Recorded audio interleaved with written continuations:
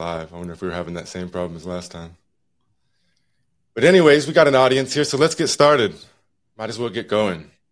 So good morning, and welcome to the Critical Social Worker. My name is Christian A. Stetler. I am a professor in the social work department at the University of Alaska Fairbanks.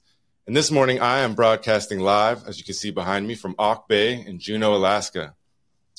And, I got to say, even though I'm all the way down here in the Panhandle in Southeast Alaska, more than 1,000 miles south from where I used to stay up in Utqiagvik and Barrow, Alaska on the Arctic Ocean, but I have to say that even way down here, the change in daylight is crazy.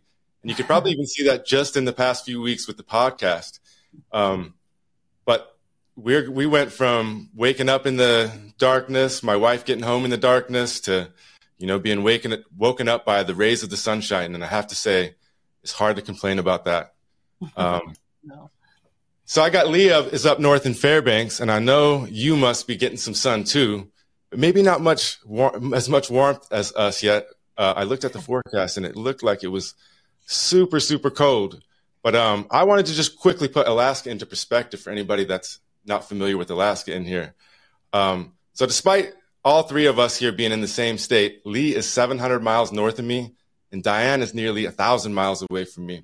So that's roughly the distance from Florida to New York. So if you were over there, I'd have to cross 6 states just to get over to Diane. So in other words, Alaska is really, really big. So how is it up there in the north, Lee? I know it's cold. Hey, good morning, Christian. It's going, yes, more daylight, but also I woke up and it's like 30 below this morning, which isn't the norm for March. So lots of coffee today. And also real quick, I just wanted to say happy National Social Work Month to both of you and our listeners and the work that you guys do and continue to do. And hello, Diane. Thanks for joining us. Hi. Thank you. You're up in Fairbanks, right? I am. Lee? Yeah. So I'm in Bethel, Alaska. And for anyone who doesn't know, that's 500 miles west of Anchorage. So it's a fly-in place. There's no road. I like to say there's no roads in or out of Bethel. So when you're here, you're here. Well, there's snow machine, travel on the river by boat, and we have small planes, and then we have twice a day we have a jet that goes in and out from Anchorage. But I am really excited by the fact that it's daylight right now at 10 o'clock. Yeah. There's light out. And then yesterday I was out walking and it was about 6:30 and I was, oh my gosh, it's daylight and it's 6:30 at night. Yay. So we come to savor these, don't we? Yes, we do. Developing light. It's awesome. Yeah, it's also nice to cherish these times too, when it's kind of like I don't know what you say, a normal day for a little while. Pretty soon it'll be the opposite and we'll be daylight. Yeah. So we got a really great show planned for you this morning, or I guess it could be the afternoon for you if you're down in the States. Either way, it should be a great show, so make sure you stay tuned in. We're going to be speaking with Diane. She's a scholar, social worker, and a revolutionary pedagogue, and I'll tell you why I call her that later. But before we do that, there's just a few things that we want to cover. Yes, real quick. So this project, the Critical Social Worker, is supported by the Social Work Department at the University of Alaska Fairbanks. However, we do want to be clear that opinions and thoughts and ideas expressed by hosts, guests, or listeners calling in do not necessarily reflect the values of the Social Work Department, the College of Liberal Arts, UAF, or any of its affiliates. So opinions expressed and ideas shared belong to the speaker alone. Yes, and that's very important. And with that being said, Lee, you mind sharing our mission statement too? Yeah, of course. So the Critical Social Worker podcast is dedicated to promoting critical dialogue within the social work profession while valuing the multidimensional person. We recognize that every person has a unique story and a set of experiences, and we strive to use our platform to unfold these stories and share diverse perspectives. Our aim is to produce a safe and inclusive space for individuals from all backgrounds and to share their stories and ideas, fostering empathy and understanding among our audience. Through storytelling, we hope to promote the value of social work and encourage a sense of community. By engaging in these dialogues and sharing stories, we believe we can produce critical consciousness and a heightened awareness of ourselves, the world, and the power structures that shape it. In essence, our lofty goals include changing ourselves and the world one story at a time. Thanks, Lee. And one of the underlying themes of that mission statement is obviously the idea of telling stories. We here at the Critical Social Worker believe that each individual is multi-layered with unique life experiences. We want to help unfold some of those layers through stories that we can learn and grow from, stories that help build critical consciousness. Yes, and speaking of learning and growing, real quick before we get too ahead of ourselves, a quick shout out to the UAF Social Work Department. The program offers a highly ranked bachelor's level program offered fully online, so you could do it from anywhere in the world. And the cost of tuition is super affordable, so that's always a plus. But for me personally, what makes this program so special and stand out are the professors. To create a sense of community within the program, lots of understanding and support, and a wide variety of just knowledge. So thank you to Christian and the rest of the UAF Social Work Department for just making the program what it is. And so for more information on the BSW program, you can check out uaf.edu/SOCWORK, or just reach out to Christian and I. What about you? Do you have a story to tell? Are you interested in coming on the show as a guest? Well, if you are, hit me up and let's talk about it. Send me an email. You can reach me at castetler@alaska.edu. That is CASTETTLER@alaska.edu. And I'll throw that in the chat in a minute. But now, before we get to our main event with Diane, there's something I want to talk about there's something I want to talk about real quick. And Lee, do you mind sharing, I think it's principle number 8? Yeah, I can do that. Principle number 8 is emphasize Indigenous ideas and paradigms. The podcast places a significant emphasis on including Indigenous ideas and paradigms in our discussions by highlighting Indigenous experiences, stories, and perspectives that the podcast aspires to promote understanding and respect for Indigenous cultures and ideas. Very important. Right on. Thanks, Lee. And I think that our dialogue in Diane in just a moment will bring more clarity to, as non-Indigenous people, our relationships with Indigenous people, with Indigenous ideas, different things like that. And so we're definitely going to talk about that, so stick around. But for now, I want to get closer to the point. And one of the things that I've learned from being involved with Indigenous folks over the years is an enhanced understanding of gratitude and reciprocity. And I was introduced to the Haudenosaunee Thanksgiving address in Robin Wall Kimmerer's book called Braiding Sweetgrass. And I was so compelled by the chapter that I wanted to know if I could talk about it on my radio station, or my radio show a few years ago. And so I wrote the Haudenosaunee Confederacy and I asked them if I could use the Thanksgiving address on my radio show back then. And this is the letter that I received back. It said, greetings, Ace. And by the way, if you don't know, that's my middle name. And sometimes I use it on the radio and whatnot. So he said, Dear Ace, it is not necessary to ask me or us for permission in using the Thanksgiving address, as ownership does not apply to either me, us, or even the Haudenosaunee. Who can own prayer and gratitude? Prayer and gratitude must emanate from the deepest place in our heart and soul, always anew, yes, and never the same twice. What is being shared is how it plays out in Haudenosaunee culture, how it guides our personal and cultural lives. What is on the website, as you can imagine, is just the tip of the iceberg. Many school teachers over the years have added these principles to their curriculum for discussion and contemplation about another way to live and to be in a relationship on this planet. In the bigger perspective, what better give back is there than to the Haudenosaunee that our lives are improved and growing? It begs the question, how can prayer and gratitude play out in each of our lives, relevant to each and every one of us?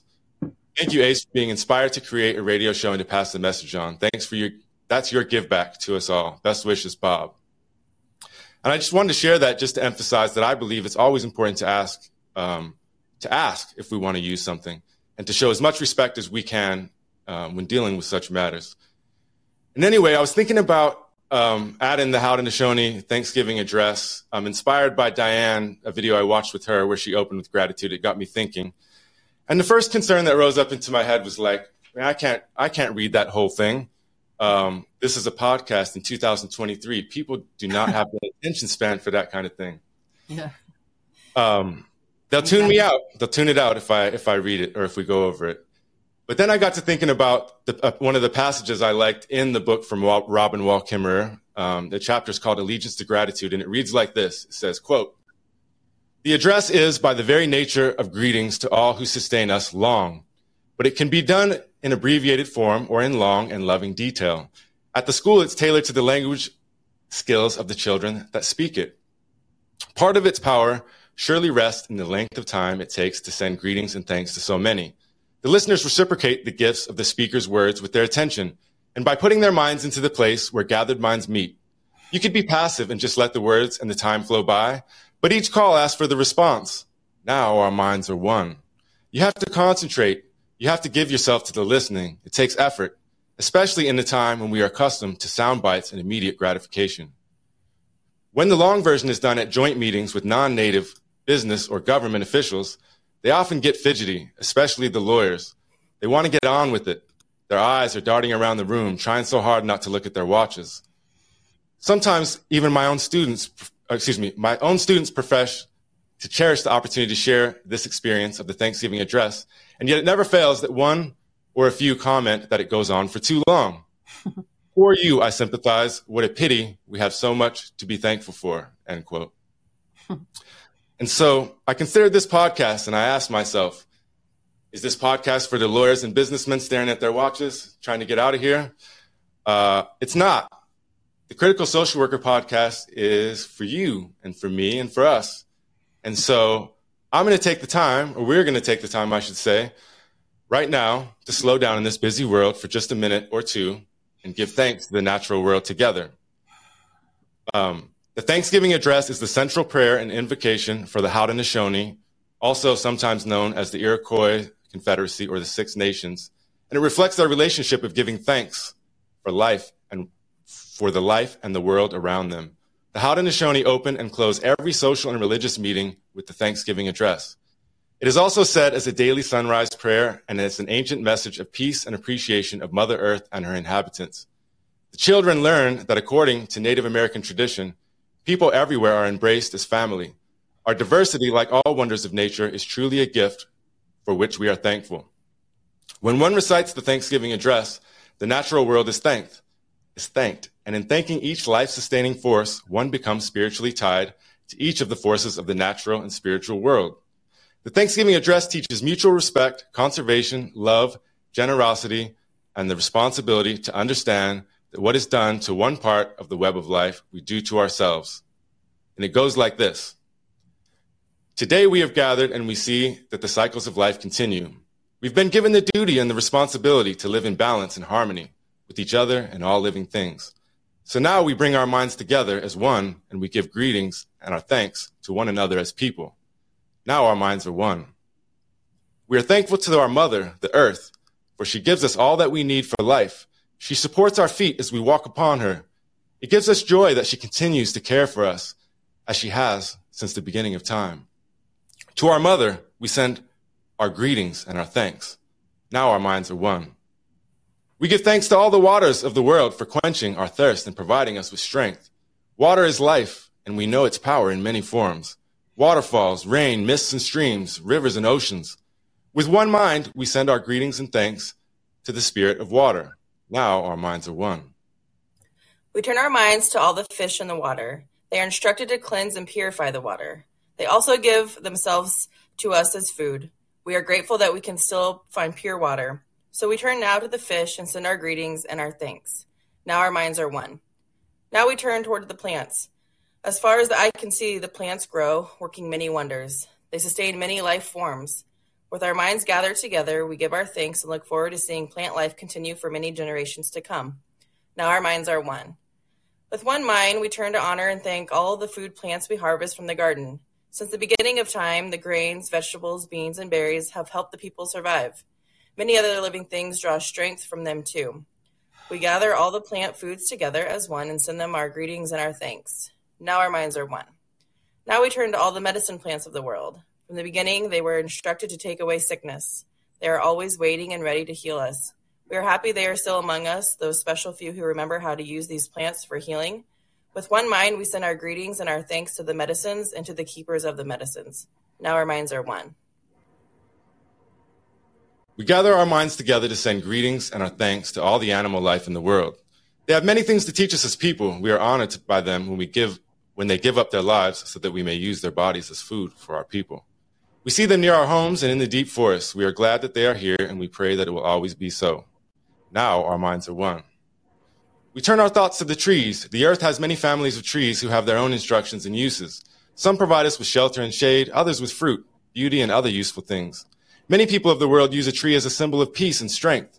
With one mind, we send our greetings and our thanks to the tree of life. Now our minds are one. We put our minds together and we thank all the birds who moved and fly about over our heads. The Creator gave them beautiful songs. Each day they remind us to enjoy and appreciate life. The eagle was chosen to be their leader.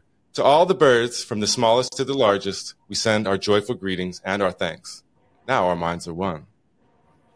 We are thankful to the powers we know as the four winds. We hear their voices in the moving air as they refresh and purify the air we breathe.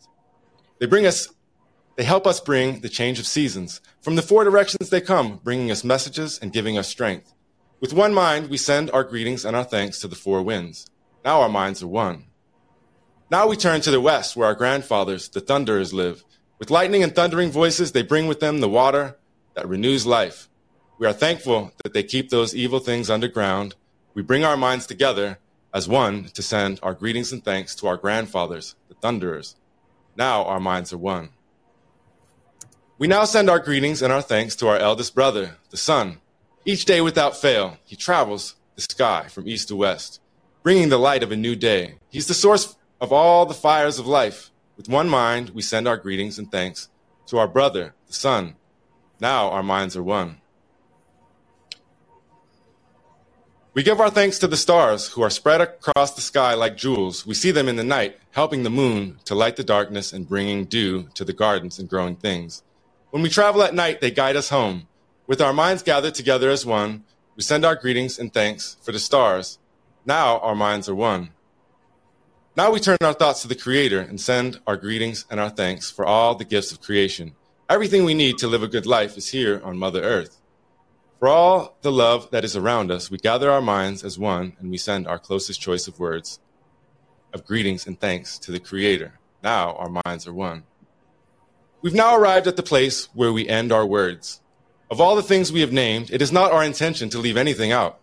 If someone or something has been forgotten, we leave it to each individual to send their greetings and their thanks in their own way. Now our minds are one. So now that we've opened our minds and hearts toward gratitude and reciprocity, I would like you, if you're tuning in, to share anything that you are grateful or thankful for in the chat box. What are you thankful for? Let us know. What are you thankful for this morning, Lee? What am I thankful for? I'm thankful for many, many things, but the things that come to mind right now is thankful for this opportunity to do this podcast and meet wonderful people like Diane. I'm thankful for my education at UAF and what's to come. I'm thankful for fuzzy socks and vanilla creamer on cold days like today. Of course, my family and my friends, all the support they provide me, and my beautiful son, Braylon. And I'm thankful for the fan that's next to my bed that allows me to sleep every night. What about you, Christian? What are you thankful for? I am thankful for a lot. I'm thankful for the house that I live in. I'm thankful for the powerful ocean behind me, the wise forest that surrounds me. I'm thankful for the whales, the humpbacks, and the orcas. I'm thankful for the sea lions that swim by every day and the playful river otters that stop by once in a while. I'm thankful for the bald eagles and for the playful ravens who talk to us and for my strange cat, Bunny. I'm thankful for Mr. Sun shining behind me. He's supposed to be here for a whole week. I'm thankful for my job at the university and the invaluable connections that I've been able to create there. I'm thankful for my wife and partner, Alicia, my 3 beautiful children, Zaid, Naya, and Aaliyah. I'm thankful for Lee, and I'm thankful for those of you that are tuning in, watching, and listening. And I'm thankful to Diane for taking the time out of her busy life to bless us with her knowledge, wisdom, and experience. So with that, let's get the show started officially.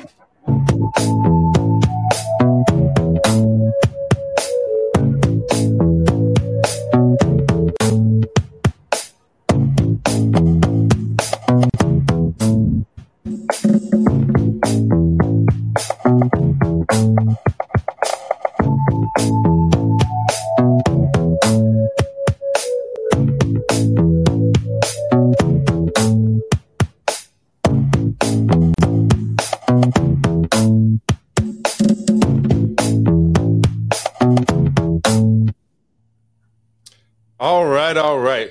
Good morning, and welcome to episode 3 of The Critical Social Worker. I'm your host, Christian. I'm here with my co-host, Lee, and we have the pleasure of having Dr. Diane McCacken join us this morning. How are you, Diane? I'm very good, thank you. Look at this bright sun coming in, and Yeah. oh my gosh, it's daylight. Yeah. It's very exciting. Hello again, Diane. Good morning from the interior. Good morning. All right, Diane, like I said, it's a pleasure to have you. And so introducing you, Diane has many accomplishments that I should probably go over. She's the head of the incredible Rural Human Services program, along with the Humes cohort. She's won teaching awards. She's been Social Worker of the Year. She's a really big deal here in Alaska, and Alaskans should be thankful and lucky to have her.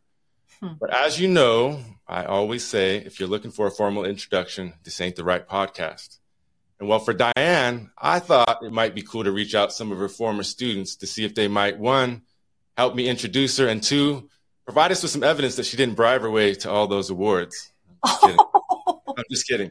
But I spoke to Roberta Waska from Imana on the phone, and she said she met you, Diane, when she was homeless. She said you helped her get into the RHS program, and now she's on her way to receiving her associate's degree in human services in a couple months. Roberta said, Diane, that you not only helped her with her academics, her schooling, her education, but you also helped her in life. She said you helped her to understand and see situations from a different point of view, from different perspectives. She said you helped her learn skills to stay sober, helped her with the grieving process. She said, quote, if you really want to know who Diane is, that's who Diane is. Somebody who helped me get out from rock bottom to where I am today, end quote. Happy, healthy, and entering the BSW program. And awesome. Grace Honoruck wrote to us saying, as I write this, I am overwhelmed with gratitude for Dr. Diane McCacken and her commitment to educating rural Alaska students to prepare them for counseling in the communities they serve while working on their own wellness. A good counselor learns how to take care of themselves first, and Diane helps us do both. Thank you also, Diane, for drawing our elders' knowledge and incorporating their teachings with each of the courses you lay out for us. Personally, you have nurtured me, helped me grow, and challenged me in ways I never would without your encouragement. I enjoyed each of your lectures and wonderful sense of humor to keep our class interesting over the past 4 years. Koyana Kognik, Diane. Oh, wow. And we're not done yet. Margaret says that you supported her all the way through the program, challenging her to succeed and push through the finish. Ida says, I wanted to thank Diane for her work in the YK Delta. I know she has helped a lot of Indigenous people and others achieve their dreams and goals. We appreciate your assistance, support, motivation, and encouragement every time we see you. And as many times I've taken your class, got emails, I still can't say your last name correctly. Keep up doing the awesome things you do. And there's one more from Yuka. She says she was a Hume student in Bethel and enjoyed all of your classes. You introduced her to the concept of decolonization, which opened her eyes as a non-native woman of color living in rural Alaska. She also says that your stories of working in the Philippines were most memorable and really got her interested in the social work field. Nice. There's actually, oh my gosh. There's actually one more, Diane. And this comes from my big brother, Mr. UL Johnson, who I can see here. UL! Oh my goodness. I'm very happy that he showed up. So hello, UL.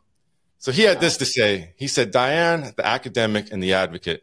She is a uniquely qualified teacher and lover of her students and dedicated to their education and being. I met Diane during my years of Rural Human Services and the Human Services cohort in Bethel, and she was a gracious and attentive teacher. She's the person in whom you can trust and believes in you and what you can accomplish. She spent a lot of time with me on my classes, but also spoke to me as a person living in 2 cultures, which we both are. She recognized I had challenges that required special attention, and she obliged. She took the time to advocate for her students as worthy to be in the social work field, although the struggles all of us had were real, and yet she knew that we could still learn. Diane poured her wisdom, knowledge, and love into our spirit so we would be able to help the people we would ultimately serve. I'm a 60-plus-year-old African-American male that has chosen a small village in the North Slope of Alaska to be my home. And Diane has helped me gain the skills necessary for me to help my community. I will forever be indebted to Dr. Diane McCacken for the knowledge she gave to me, the patience she took while engaging me, and the tender spirit in which she did it. I will treasure knowing her. Oh Julius my God. L. Johnson. Oh my gosh, you guys. That is, wow. That's so beautiful. Thank you so much. I always feel like we're just all in this together, and it works because of we're all in it together. But gosh, I hope my talk today lives up to some of that. Yeah, well, that's beautiful. It was clear to me, Diane, that I could have probably gotten 100 more anecdotes easily if I had the time to do it. And that says a lot about you. And so I just want to thank you, Diane, for being you and for being that ripple in the pond here in Alaska. Mm-hmm. And with that, I just want to invite you to tell us your story. Tell us a story. Yeah, so I have a few stories to tell. And I gave a talk to the university some weeks ago, and so I'm going to draw on that a little bit. And I want to first say where I am, my context. I live and work on the same lands as the Yupik and Chupik people, where they've lived for thousands of years. And I'm very grateful that I live here and I live with them. And it's really nice. And today I want to share some things what these lands, the people have taught me. And I wonder if, like, when I'm telling my stories, if some of you find a way of relating to it in your own context, your own way, and it'd be nice to hear about that later in the show. So I appreciate Yuka bringing up the Philippines. So thank you, Yuka, because I'm going to start with the Philippines, coincidentally. I'm going to start with a story that kind of stuck with me over the years, and the meaning of which I didn't quite grasp until later. But I did live in the Philippines for 4 years. I lived in the northern Luzon region of the Philippines.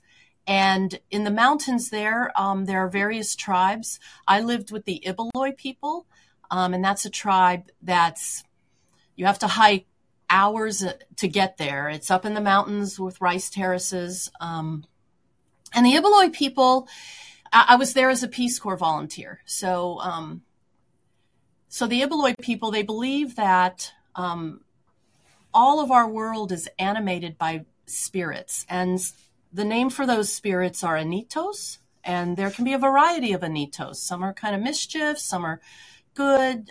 So that's something to be careful about when you're out in the natural world there in the where I lived with the tribe.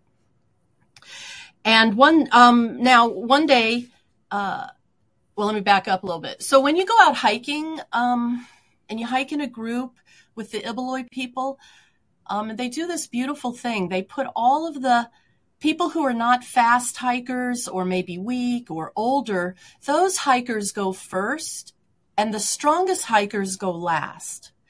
And I thought that was really beautiful. And so I'm a visitor there. I'm not used to hiking in their area. So I always was one of the first hikers. I'd always be in the front. And so one day, though, we had hiked out to another area, and we were hiking back to our village, barangay, into the village. And I'm hiking up in the front, and it's starting to get a little bit dark, and they use tightly wrapped grasses as torches, to light our way in the trail. So I was in the front, and they started lighting up the torches, and one of the people come up to me, and they say, "Oh, come go and hike in the back of the line." And I thought, this is very exciting for me. I think, oh my God, I'm a strong hiker, and they're putting me in the back. And I'm like kind of feeling pride. And I walk my way to the back of the line on the trail, and we start going, and I tap the person in front of me, and I said, why did they shift me back here? And he said, oh, because when it gets dark, the anitos like to come out, and sometimes they snatch the last person in line. I was like, I didn't feel so good all of a sudden. And I thought, well, wait, whoa, what about me? And, what's going to happen?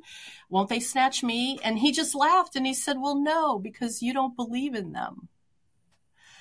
And he had like seemingly contradictory ideas in his mind. And I thought, oh, okay, well, I don't know. I mean, I got some chills on that hike because I thought, well, what if they are there and what if they do snatch me? But I made it safely and I'm here today. So,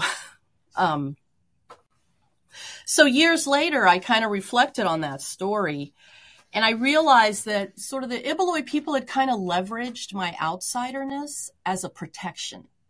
So, and they did it in such a beautiful way, I thought. And that got me thinking when I started teaching, and all of my students are from various tribes.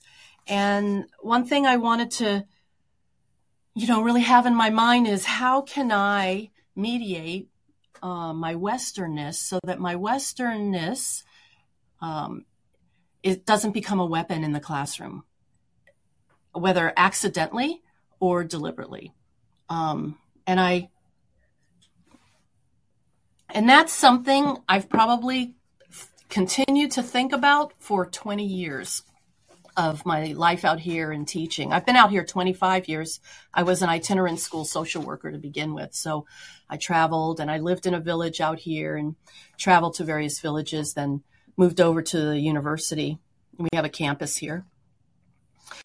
And I realized when I walk into the classroom, I represent a white teacher who, as one student told me one time in the beginning of her time in RHS, she said, well, Diane, I'm just waiting for you to make me feel stupid, because that's what white teachers do. And now she wasn't necessarily talking about college. She was talking about K through 12 and into college. And so I thought that was, that stings a little bit, to be honest. And then at the same time, wow, I'm grateful. If we talk about gratitude, so grateful she could say that. I'm grateful that I could take it in and use it as a tool for reflection. That's really it, is just trying to understand the history of education, what I represent, whether I want to or not. And then how do I transition in a way where the classroom I'm in, it can be a collaborative community classroom where all feel comfortable and respected. So I want to take a moment real quick and just frame out the Rural Human Service Program, which I'll refer to as RHS, just so you have a sense of the kind of environment, and it'll make my stories make a little more sense too. So the Rural Human Service Program, it's and it actually got started in about 1990, and that was when AFN, Alaska Federation Native, I don't even know what AFN means now, Alaska Federation for Natives. They had their conference, and they were noticing that the university did not have a lot of Indigenous students, especially in the field of behavioral health, human services, social work. And they sort of tasked the university with, hey, you're going to have to develop something so that people have access. And so a group of elders, a couple of university faculty got together and created the Rural Human Service Program. It's evolved over time quite a bit, and it's still going strong out of the Interior Alaska campus and then the campus I'm at. So the design of it is it's a 2-year program. It's a university certificate, 34 credits, and students are flown. There's a grant. The state has a prevention grant. And so students are flown in 1 week a month for 2 academic years. And during that week, they are working on any number of classes, topics. So we have counseling classes, addiction, substance abuse treatment classes, community change. They do a practicum, grief and healing. So every month is a 2-credit university course that they take. It's also a closed cohort. So that means once we start the cohort, that group of people, usually about 15 to 20, will travel together through the 2 years. And so Now and so the environment that we try to, that I try to create and my colleagues is one where it's a holistic environment. And we're covering the hardest topics that societies face. Okay. And you all would know those topics. And so this environment, especially when you have primarily or all Indigenous people, it has worked really well to we always have 2 elders with us through the week. So they're part of the instructional team, and I'll say more about them in a little bit. And let's see. And it's a very holistic, experiential, place-based, a lot of times in the learning. It's very interactive. And the program I'm in, and we sit, our desks are in the cultural center, and there we have tables that are in a big horseshoe, so we can all see each other. We start the day in a particular way. We have a blessing, and then we have a check-in, and we also end the day with a blessing, and we check out. So we kind of have some structure through the week that makes sense for, my students. So that probably sounds pretty good, right? And on paper, it is really good. But I want to share with you a couple of stories of what I had to learn about this model and about teaching in this way. And I'll start with a little story about the elders, the beloved elders. I was in my upbringing, I didn't grow up with elders, and my mother and my father and even my stepfather were only children.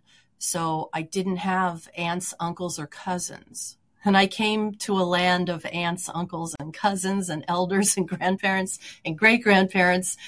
And so I had some adjustment to do, right? So, and one of those regarding elders in the classroom. So when I first started teaching in the cohort, and there would be 2 elders, and they usually sit at the table next to me.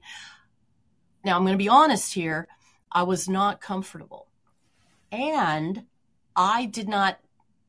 it's hard to even say this sentence because I'm so different now than I was 20 years ago. I didn't even want them in the classroom. Okay. And now and I want to say also, look, I'm in pain even saying that, but I tell this story to elders all the time out here. So we all laugh about it now, but, so the elders would be there, and I was concerned. Would they follow my syllabus? What if they told stories that I didn't know how to relate back to my course, my course content? What if they asked me a question and I don't know how to respond in front of everyone? I don't know. It was very awkward for me. And I also, when I went to college, we did not have designated elders in any classroom I'd been in. So here I am, looking around the room, because then I'm projecting that onto my students. I go, well, maybe they're uncomfortable, or maybe this is too weird for them too, because they think college should be another way. And, but as I looked around the room, okay, I realized everyone's comfortable except me. So, okay, obviously Diane's the one with the problem. I also noticed this kind of an energy with the students and the elders, a comfort level that I was not experiencing at the time in the beginning. So that's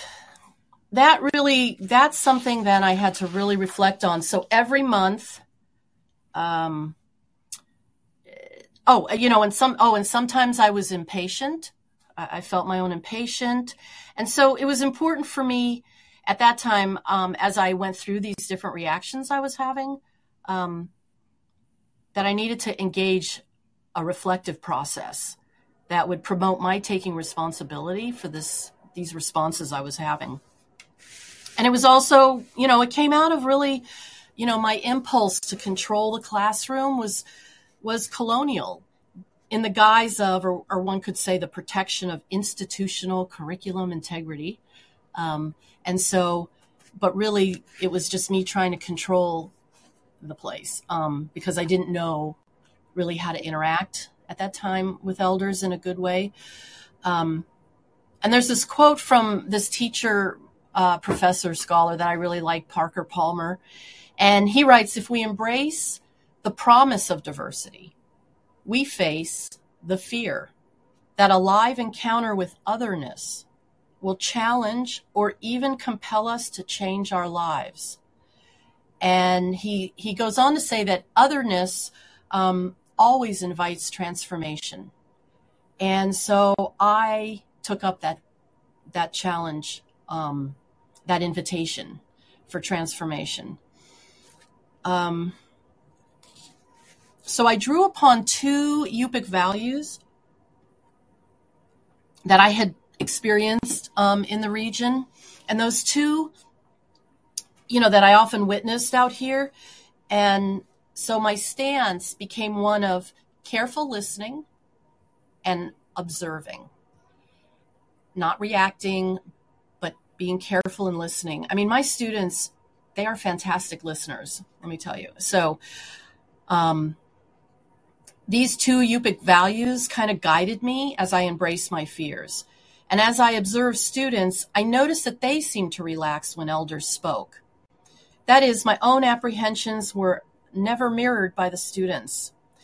And so I continued reflecting on this. So what it made me do is I had to reflect on my own life, my own experiences or lack of experiences with an elder structure in my society. That was what I was seeing out here. And I had, my students would often say, like, when they walk into a classroom and they see the 2 elders sitting up there, they feel a relaxation. They feel like they don't have to worry they're going to lose their cultural identity in a university classroom. They share that it's just truly comforting to them.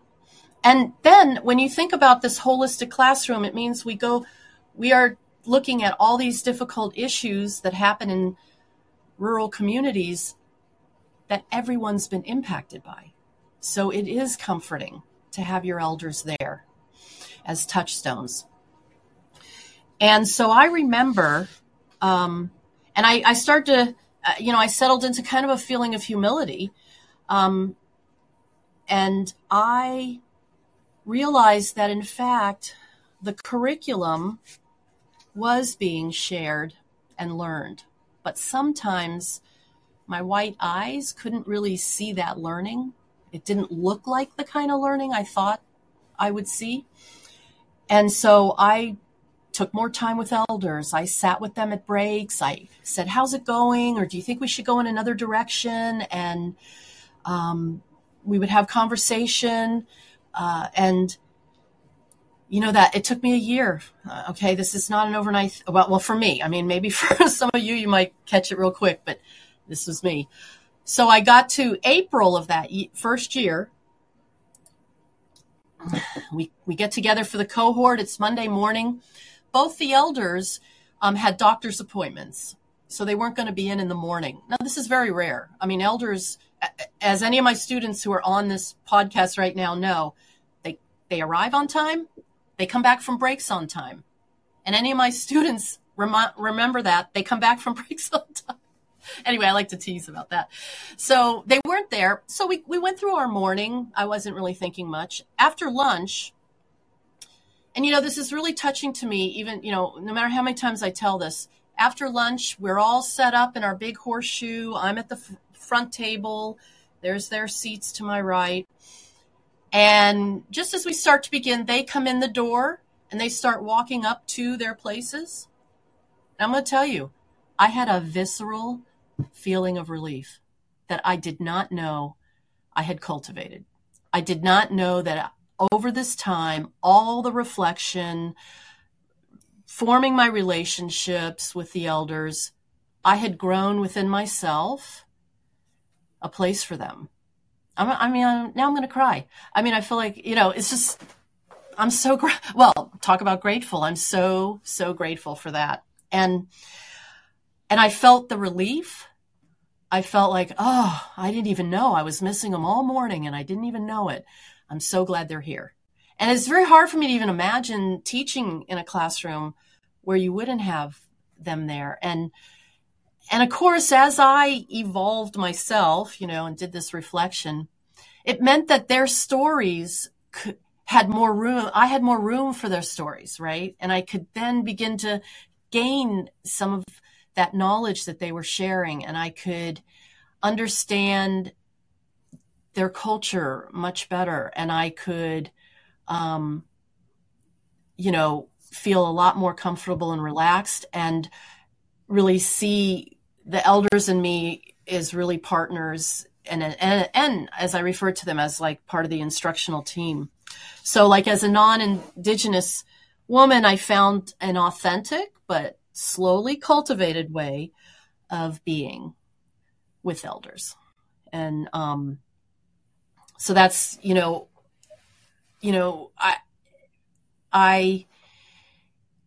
I have an elder. I have a couple of some elders in town here that I'm close to, one especially Esther Green. And I remember she started inviting me to breakfast. And so we have been having weekend breakfasts at the same restaurant here for 15 years. They know us. They set the table for us. They already know everything we're going to eat. And so that's been like a really profound experience. So having said that, I want to shift. So, I said in the beginning, like how I'm grateful for the land and the people out here, and elders, part of those people, and the other people are my students. And now this is another really powerful place of learning for me. I mentioned the social issues that happen in the region, the ongoing consequences of the colonization process, and the rural human service students. Many of them are frontline providers of services to members in their community. So they so they're impacted directly or indirectly by any number of things that happen in the region, as we all are that live out here now. So it's not like, it could happen in a village on the Bering Coast. Something could happen that was very difficult and challenging for the community, but it will ripple out and reach Bethel, because you'll know somebody, but just because we live in this context. So, I was thinking about that, and how in the RHS classroom, and I'll share a little more about how this happens, but in the RHS classroom, learning and healing happen together. Learning contributes to healing, and healing adds to the learning. And this holistic orientation dovetails with the Yupik people have a culturally infused beliefs about the interrelated nature of life and experience. And it makes for a really dynamic classroom. Students sift through new information from their own life, and they develop skills along the way with reflecting upon the ways their own lives have been impacted with the issues, or their family, or their community, or our region. So in RHS, we use talking circles, small support group discussions, journaling as tools to aid students in integrating healing and learning and new skill development. So that's a lot. There's a lot going on in an RHS classroom during that week, right? So, and as an instructor now, in this environment, it took me some time to understand the commingling of learning and healing. My ongoing reflexivity uncovered another aspect of how, as a social worker, how did I perceive what I was seeing in the classroom as students experienced this process of engagement that the students had. And the awareness I came to kind of startled me, okay, because I don't know, for some of you, when I went to college and grad school, they weren't holistic learning environments. It was, you get instruction, you take notes, you write papers, you take tests. You participate in conversation, but my goodness, if you got very emotional, and if a lot of people got emotional, you might be referred to a counselor, or you might feel very embarrassed, and you might decide, oh, okay, I don't know why that happened. I'll deal with it. I'll take care of this outside the classroom. Next time I'm in class, I'm not going to get all into it like that and get emotional and everything. So I was wondering, okay, because in my classroom, there's emotion. Okay. And periodically I've had someone from the outside, they'll come to co-instruct, or they'll be a guest for the week. And if they're not from a Native community, they will often ask me, hey, are your students okay? Today there was a lot going on today. And I said, you know what? Yes, they're fine. And someone's going to crack a joke, and someone else may cry, and someone else may tell a story about their auntie. I said, it's all going on, and everything's fine. But I was also kind of reflect back on my social work education, and one of the, you could read in your intro to social work book, or your cross-cultural counseling book in the social work field, and there'll be chapters on various populations, right? African American and Asian, and maybe Latino or Hispanic. But there's never a chapter on white people, like counseling white people. And what do you need to keep in mind, and what are some good practices, and how might you be challenged if you're not white and you're counseling someone who's white, which reminded me of a student in one of my Humes classes, and we were talking about cross-cultural counseling, and I mentioned this, and I said, so, and most of my students were Indigenous, so I said, well, what would you do if you had a white person sitting in front of you, and that was your client? What might happen with you as a social worker, and what kind of reflections might you have to have in order to provide help to them? But one of my students, she said, Diane, that's just never going to happen. I said, why not? And she goes, because white people aren't going to come to me, a Native person, to get help. And I mean, then that stung. And I thought, oh, okay, and I need to think about this. So I did a lot of reflection on that. And I realized that in those books, the designated helper is white, and in some ways, and the designated client are people who are people of color. And so I thought, okay, let me just reflect on that for a minute. Because then I realized I had another bias. And here's the hard question I had to ask myself. When I'm in the classroom and there's a lot going on, do I see my students as actually clients? And I'm their counselor. Well, I had to think about that long and hard. Because I think that's the only way I knew to understand what was happening. Well, that wasn't okay with me, because that was a misreading of what was happening. And that was a misinterpretation, and an unearthed within me, yet another bias. And with healing and learning inseparable, could I understand that dynamic through a culturally respectful framework rather than the duality of client and clinician? And I just felt really challenged by this insight, because I knew I could sway in the direction of clinical duality. So, and then this would allow me to be kind of a distant clinician, and the students are the vulnerable client. And I needed to unpack that and reconceptualize it. There's this anthropologist that I really like, Ruth Behar, and she has a book entitled The Vulnerable Observer, Anthropology That Breaks Your Heart. And she describes the significance of life history and life story merging as a key form of approaching and transforming reality. I thought, wow, okay, I need to read more of that and really like absorb that. So over time, I was unable to maintain this precise duality and distance because I was learning not only about my students, I was learning about myself too. I had vulnerabilities in the classroom that I had to notice and reflect upon.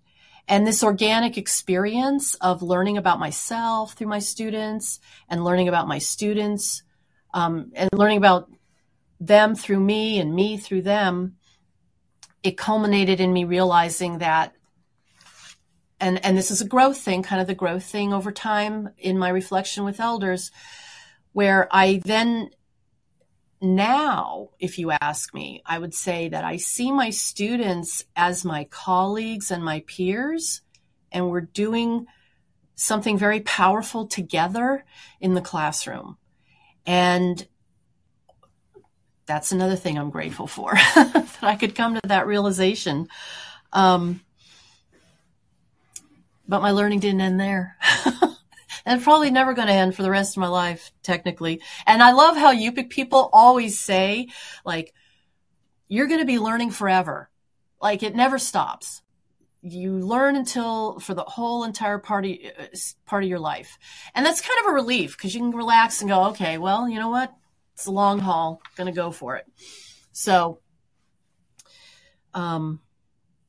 here was another. Now, should I keep going, Christian, or do we need to take time for something? Or if you've got more to say, keep going. Oh, okay. Well, I'll tell this one here. And this is one that's also like really powerful. Like I said, my learning didn't end there because my students have aspirations, and rather than a career path or a resume builder, they're in RHS as a route toward saving the lives of their people and changing history. Now, let me tell you, when you're a university professor and your students come to your class, go, hey, we're here to save our people and change history. And then you look on your syllabus, and that's not on your learning outcomes. Okay? It's understand this, be able to describe that, but change history, save your people. No, I hadn't had that on my syllabus. So, okay. So I thought, okay, oh my gosh, am I up for that? Now I'm going to have to step up because can I provide a classroom that lets them have that experience that yes, they are on a path for that kind of transformation and healing and change and, putting a stop to some of these colonizing consequences. And I was kind of thrown off a bit because, I went to grad school to be helpful, to help other people, with my social work degree. But I did not ever have the thought, how can I save my people? So I had to, think about that. And I had not heard anyone conceptualize their social work education in terms of survival as a people. So, and that, I'm so grateful for my students to have that and to let me, be able to learn from that myself. One of my students told me that when she learns when she's in RHS for the week and she's learning, and the healing is happening while she's learning, she really feels like that's also happening to her village right then and there. That's the interconnection. That's the deep relationship. Not individuality, but even in her own learning and healing, she was connecting it to her community. What a beautiful thing, right? And so spiraling back and forth from their own and their community's experiences while in community in RHS with other Indigenous learners was not only empowering for students, but for many, and maybe if there's any on who went through RHS, they may speak to this, but for many of them, it was life-changing, as well as enabling a more powerful vision for their communities and tribes. The stakes were high, and I often struggled to keep up, move beyond my own syllabus, and allow those high stakes to educate me. And I admired, so this led me to another thing. So I really admired my students their aspirations, their commitment, their authenticity in class.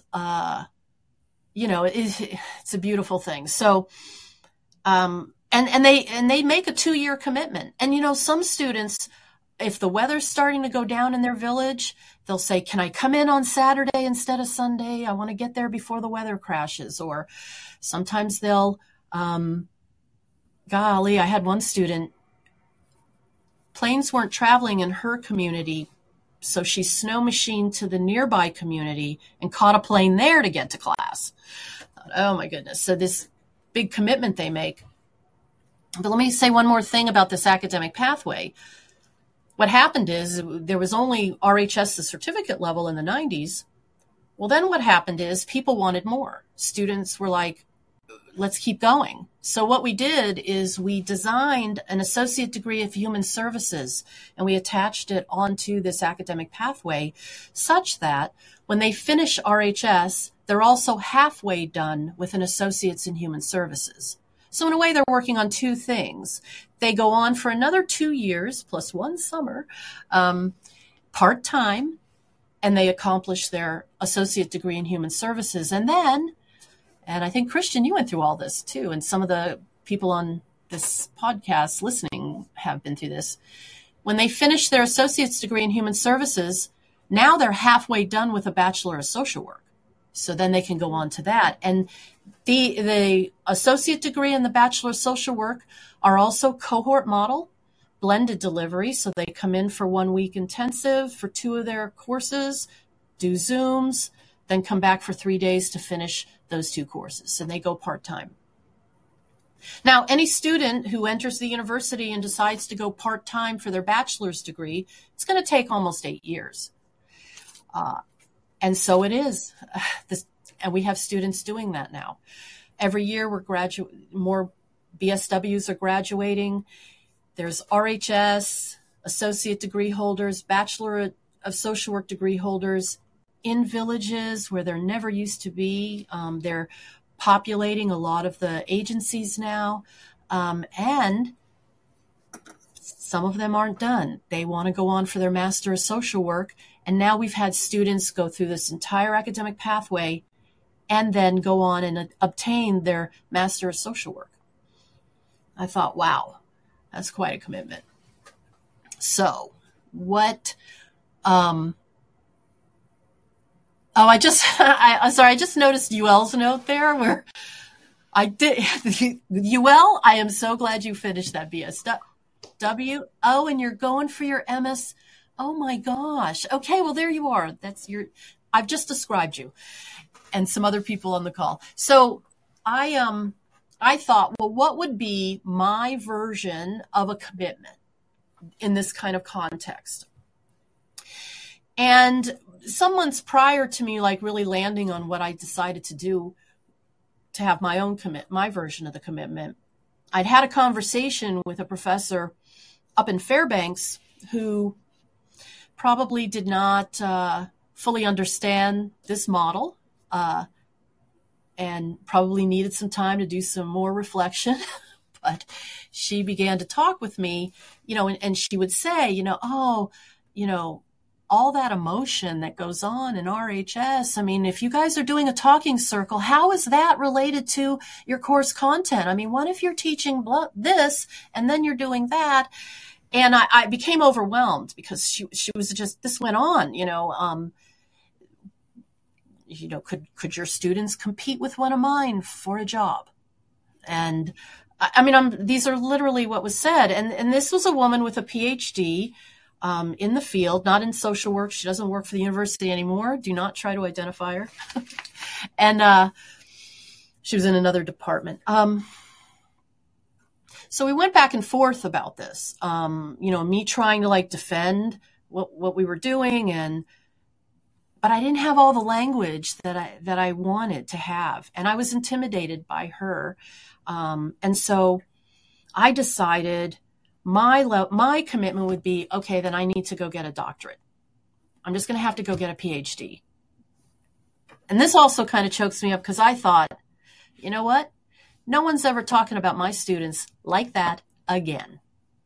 because I will deliver the theory if they need it, the articulation, the energy, whatever, I'm going to do it. So that's what I did. So I, took on a PhD, and what I studied was the teaching, adult learning and the teaching of social work to Indigenous adults, because I was going to nail it. Okay. And so that was my research, and that took me 4 years to accomplish that PhD. And, and it wasn't, I wouldn't have gone for a PhD, but it was part of my path in what I was learning, what students were sharing with me, the kind of commitment I saw them making, and how, I thought, okay, well, maybe there's some work I need to do.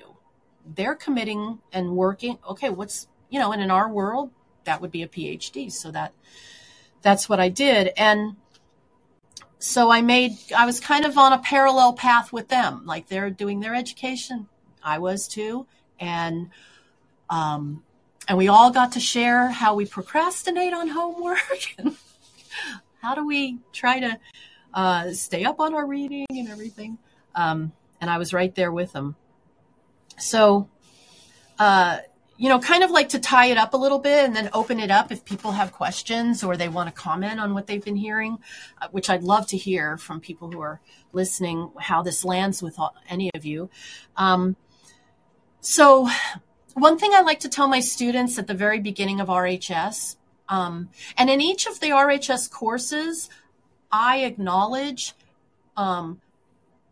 the impact of colonization on even the world of counseling, and how do we design counseling, and how do we maybe redesign it away from sort of a colonized version.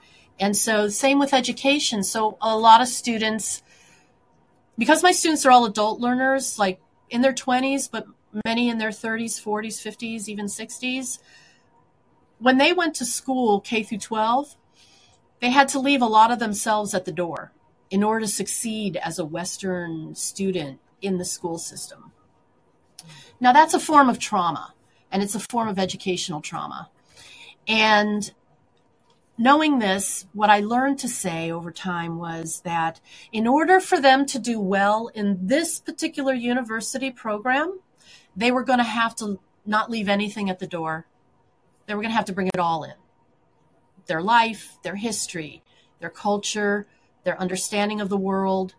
And for many, that meant their shyness, because a lot of my students are shy in the very beginning.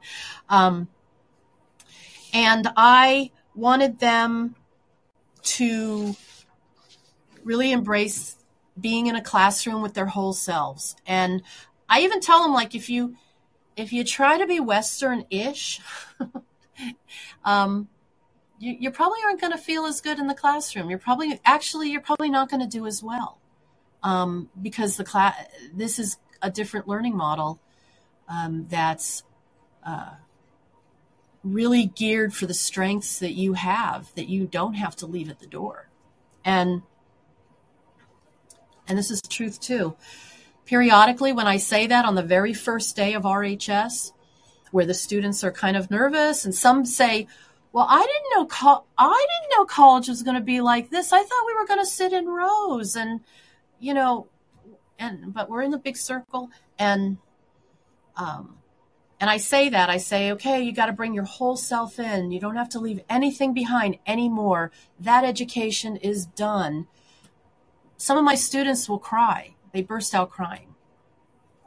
The relief of that, the acknowledgement of the trauma that education has brought, the attempt, the hope that we're going to get it right, or we're going to do it better so that they can be a full human being and not hurt by education, because no one should be, traumatized by that. And so I remember, kind of as I tie it up and to bring it back to that story from the Philippines, I remember something that occasionally happens in RHS that reminded me of that story in the Philippines. So there was this class, this one time. So a couple things, like one, sometimes students, they'll say, oh, sometimes I wish it was just a regular college classroom, because last time I was in college, in the 1980s or 1990s, I just sat in the back and no one ever looked at me and I never had to do anything. But in this classroom, I have to be here. We laugh about it. But the other thing that's really powerful is, and thinking about my story about the Ibaloi, our RHS classroom rarely has lengthy lecturing. Okay, so as any of the students on there will know, this is a long time for me to talk. I usually at some point bring it back to them, have them teach each other, small group work. We do a lot of really fun things in the classroom. And so one time, toward the end of the 2 years, a couple of students asked in this one class, "Hey, Diane, can you go ahead and just do that Western thing of lecture and we'll just take notes?" Because I think they were tired of participatory. They were like, "Please give us a lecture." And I thought, you want a lecture? Oh, whip out your notebooks because I will deliver right now. Let's go. But what I liked was in that moment, my Westernness was not a weapon, but it was a tool that they could use and control as they saw fit. And I'm grateful, super grateful for that, because they were using my Westernness in a way that they felt comfortable with. And I delivered my lecture. Because deep down inside, every professor wants to do a little lecturing. So I'm going to tie this up with a quote from one of our elders. And it kind of speaks to, what I'm really grateful for. And it's Esther Green. And she knows I'm doing this today. She's in Anchorage right now, and she knows I'm going to give you guys this quote. And I wish she was sitting right here next to me, but she's in Anchorage. So, and this is the quote from Esther Green. RHS touches everybody's hearts and teaches each person as a whole, spiritually, mentally, physically, and culturally. It leads a person to explore one's life to start with before becoming a frontline worker. You have to heal first before you can help others. RHS has helped the students as well as me as an elder with reawakening to self, others, our surroundings, and has been an inspiration to everyone. We take what we learn and use it to heal ourselves, families, communities. That's how my people will survive. And that's my beautiful, beautiful quote from Esther Green.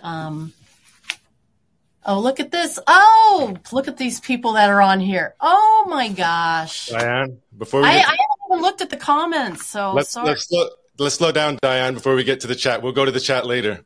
Let's stop. Yeah, Let's slow down for a minute. Okay. So first of all, thank you. That was beautiful. Thank you for sharing that. Actually, your talk was so thorough that I was writing down questions. You answered them right after, so I just have to cross most of them out. Here. Well, good. We were in sync then. Yeah, but I wanted to circle back to you were talking about curriculum, and you rarely give lectures and this and that. And, I think back to when I grew up, I hated school. I hated it. There were a few teachers that I liked here and there that, read, used reading and stuff like that. For the most part, I hated it. I went to college when I was 19 and I hated it and basically kind of got laughed out of the classroom. But it was all what you're talking about. You show up, you get lectured to for an hour, and then maybe you have an exam or whatever, all the way from a kid to college. And then, and so just to put it in perspective, the Brazilian educator, Paulo Freire, he called it the banking model of education, right? So if you're my teacher, I come in there, you've got all the information I need it, so you talk and whatever, and you give it to me, and it's a transaction. But that's not what happens in rural human services, at all. And what I want to talk about specifically is the talking circles just for a minute. It's the exact opposite. If you thought about the lecture, it's a square or a rectangle. The teacher's up front, maybe separated by a desk or a podium or something, and they deliver this information, and it's like one-way transaction.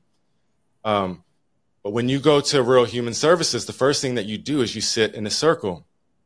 At least that was my experience. It's been my experience. And I remember, so I went into RHS not liking education. I was doing it to, get a degree and move up career-wise. And I didn't like RHS at first. I sat in this big circle. UL can testify. He was there. And me and him were the only males. And there were like between 30 and 40 of us. And these talking circles took a long time. And at that time, looking back, I would say to myself, like, I've got a million other things to do. I'm hungry. Because sometimes the food actually got brought out because the talking circle was still going. So I'm hungry. I've got homework to do. I've got other things to worry about. And I felt like, people in here whining about all their problems, and I've got problems too. But the beautiful thing about it is that the talking circles completely were transformative for me, and that the longer I participated, the less it was of some other people telling their stories, and our stories kind of started to intertwine. And so it changed me. It changed the way that I looked at things. And I was so hardened from those days of the banking model of education that I was a complete failure at. That talking circles and the RHS program transformed me so much that here I am, as a professor in the same program that I promise you, I would have never, thought to move forward in this way academically or professionally without ever being not just introduced to the talking circles, but, able to participate with them over the several years in which the RHS program takes place. Oftentimes we have cultural training, cultural awareness training, cultural competency, anti-racist training, and it's like a day or 2 days or something, or even sometimes a meeting. And like, it can't even scratch the surface because we're so complex, multi-layered individuals. I don't care if you're white, indigenous, whoever you are, somewhere in between.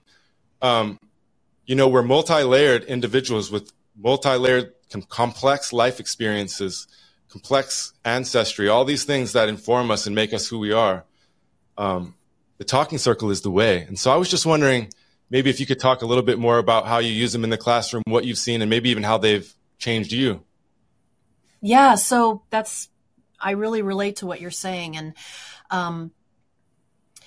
I also, just side note real quick, that idea that you could just go to a workshop and be done with it, that isn't, well, there, in my stories, you could see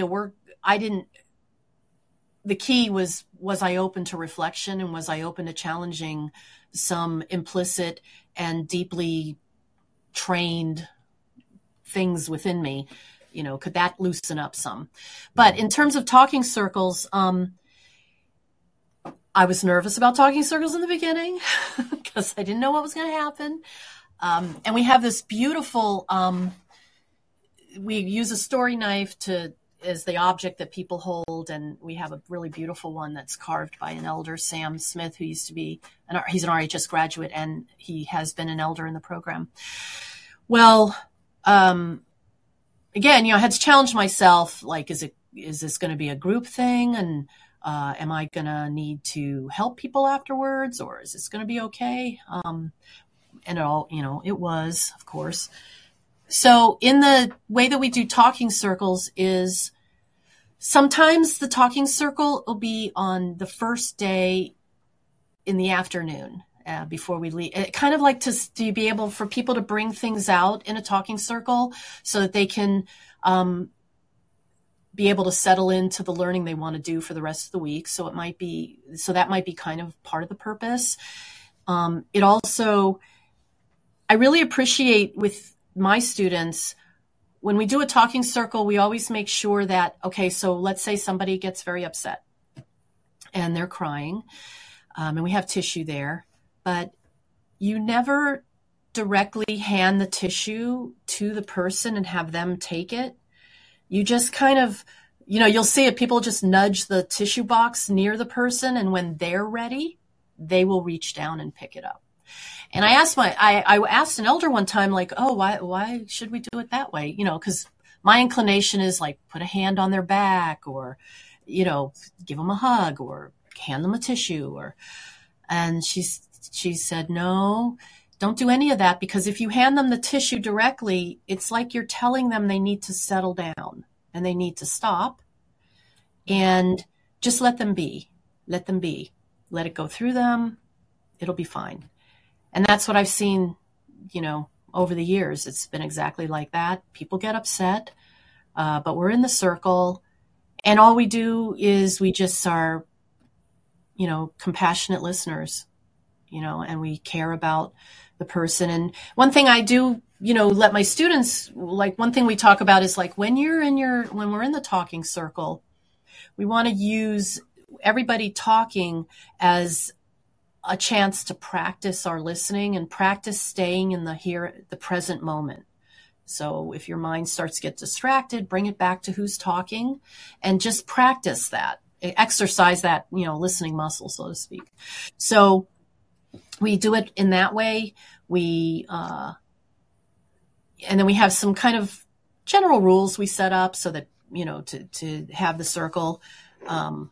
But another thing that can happen is if we have content that has been particularly triggering, has really been disturbing, that can happen sometimes. So I might make time then at the end of that particular day to have some talking circles, and we'll probably like break them into 2 or 3 talking circles. And so we might use it kind of as a way to cement some of what they're learning, to acknowledge what they're feeling about what they're learning, to give people a chance to be heard in a loving, caring, compassionate way.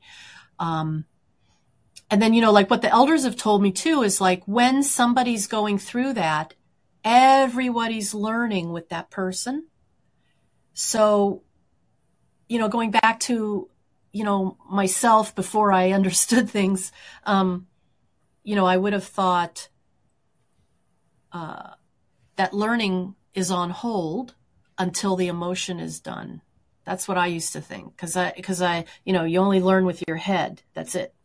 Now, Yupik people will say you have to learn your whole body, your whole system learns the information. So we give that opportunity for that learning and healing to happen. And a talking circle is a really great way for learning and healing to happen at the same time. And, sometimes an elder will remind the students that, okay, you're going to learn something today, or you've learned all this week, but it takes some time for the learning to travel from your brain to your heart and through your whole system. So be patient, give yourself time for that learning to settle in.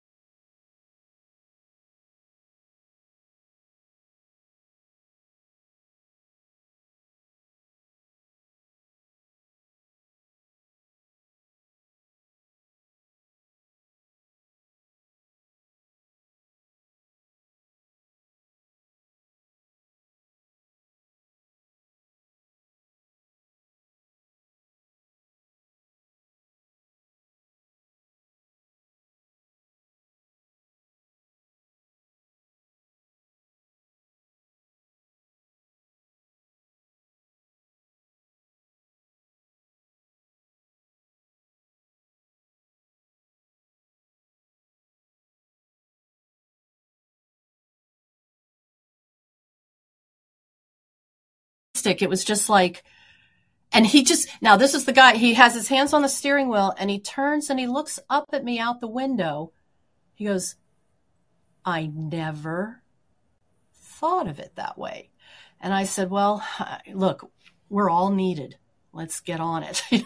And he kind of chuckled. And so he left. And I reflected on that a long time over the years because, how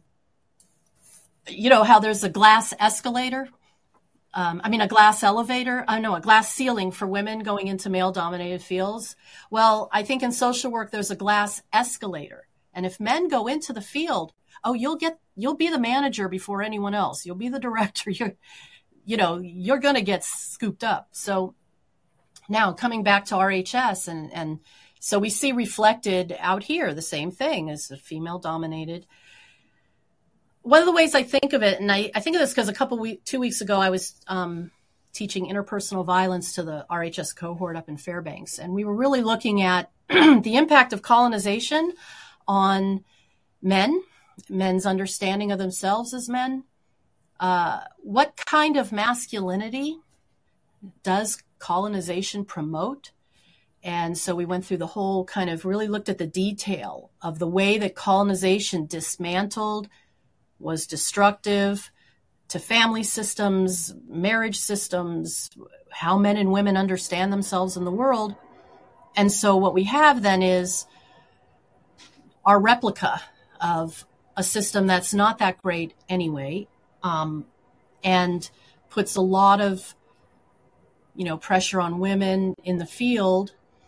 And we aren't going to get where we want to go unless there are more men doing this work, learning, taking a sense of responsibility for doing this kind of work, I guess you could say, to not consider it women's work or less than, that's what women study, us men study this kind of thing. Because I think that, now having said that, so I think I have 3 or 4 men. In this current cohort, I have two men, and they have loved it. They, at first, had a little trepidation, it's going to be all women, and what am I going to do there? But they really, it's really been helpful to them as men, helpful to them as fathers, helpful to them as community members. They feel a lot differently about the field. And probably because they're in a holistic learning environment where everyone belongs, everyone's in together. So, that's kind of how I respond to it. It's just that's a reflection of the larger society. And then that gets pushed onto tribal communities. And, so that, I think that's what I would say for now. Thanks, Diane. Lee, turn it over to you for a minute. Yeah, so where to start? I guess I just want to start by saying I'm happy that I can relate with a lot of what you guys are talking about. As far as RHS goes, out of high school when I was 18, I worked for Tisha Simmons, who was a adjunct professor up here in the Interior RHS program. And so I would accompany her to the Westmark when everyone was in town. And it was interesting because I was 18, so I had just graduated high school, and I was a student at UAF, brand new student at UAF. So for me, very westernized schooling systems. But to come into RHS, I was like, man, what is this? Just the power you felt in the room, the connection, the emotion. There were times I left and I was like, man, I'm exhausted. But it was just so profound. And, when I'm years later being able to think back on that, that's a real genuine, heartfelt way of teaching. And so I just could only imagine the impact that, those 2-year cohorts have on a person, and, people who are able to go through the program, that I got in 2-week time periods here and there. So pretty cool stuff. And also I used to run talking circles actually as a recovery support group for Alaska Natives who were in recovery from opiate use disorder. And so when I first kind of took on this programming, I was the only non-Native person. All of my clients were Alaska Native, and we too used peer support elders. And so I just wanted to make sure I was getting it right. I was like, Lee, don't blow this. But I let it come naturally. I think instead of fixating on what not to do, I just let things happen naturally. And so it was a few months in, one of my clients told me one time, she's like, Lee, I've been through the ringer. These clients had complex trauma histories and addiction stories and been through the justice system. And she's like, I've been a part of treatment numerous times. I've been a part of support groups, counseling. She's like, but this talking circle has really meant the most to me. She's like, I've never been a part of a group where I can be myself and not feel judged. And so for me, I was like, well, gosh, we're doing the talking circle's working basically. And so, since then I realized that they just serve such a strong purpose, for Alaska Native communities, but really for all of us. And then also I just wanted to mention, I'm sure you're familiar with the Alaska blanket exercise. So I was able to participate in one of those exercises a couple years ago. And as things come full circle, Tisha was our facilitator. Yeah. And I was blown away by that experience, for one, because I used to work with special needs kids and I would accompany them to the Alaska Studies class. And so, colonization was touched on, but not as much as it probably should have been. And so during the Alaska blanket exercise, I found myself tearing up and I was like, man, why is this impacting me so much? I feel just so connected to it. I feel bothered by it. I'm grateful though that I'm able to learn about it. So with all of that being said, I'm curious, moving forward, whether I facilitate talking circles again or groups for people in recovery, how do you introduce the topic of decolonization? What is a non-abrasive, and I know that probably could be the most long-winded and but what is it from a non-Native perspective? What is a soft way, I guess, that is impactful that you can introduce a topic like that? Yeah. So I start with the beauty of Yupik culture. So I usually acknowledge and it's just wonderful to think about. I mean, what amazing, people to. Okay, look, before there were boats, motors, and guns, I mean, those guys could go out there and bring a walrus in, a whale. They could bring a whale in from a skin kayak, okay, without guns and all that. So and so we talk about that in class, the amazing scientific, profoundly intelligent survival and resilience, but not just that, it's just living and being whole people on earth, So, and so I just talk about that and, how, the balance that there was between men and women, the real respect for everything women did was highly respected. Everything men did, highly respected. Men and boys tend to live together. Women and the smaller children tend to live in their own units, but all, as a community. And as we're saying that, and then I usually say, something like, and then my people came. Because, I got to own it, right? My people came. And then there's a little chuckle in the class. Maybe there'll be a little nervousness what's the white person about to say? And we're not used to talking about it with a white person, So I try to take that out of the room, don't even worry, because we're all going to grapple with this. Hey, colonization isn't really that great for anyone, to be honest, but okay. If you think of social, emotional feelings of connectedness for human beings, colonization doesn't really help with that. I said, so my people arrive. And here is some of the ways that they engaged. And they had two really important tools, education and religion, as two tools to enter into communities and start to try to dismantle, remove, destroy ideas about being, in this case, I'll say Yupik.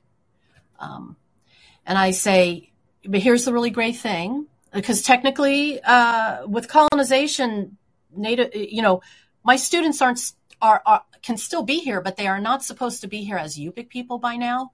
They're supposed to be here as white people-ish in their, so, and then I'll say, but look, colonization didn't win. Awesome. And just as as we know, all of us probably listening, and you all, historical trauma, but there's exactly historical healing. My colleague like Laverne Dementoff and another colleague of mine, they kind of frame out that in a really beautiful way.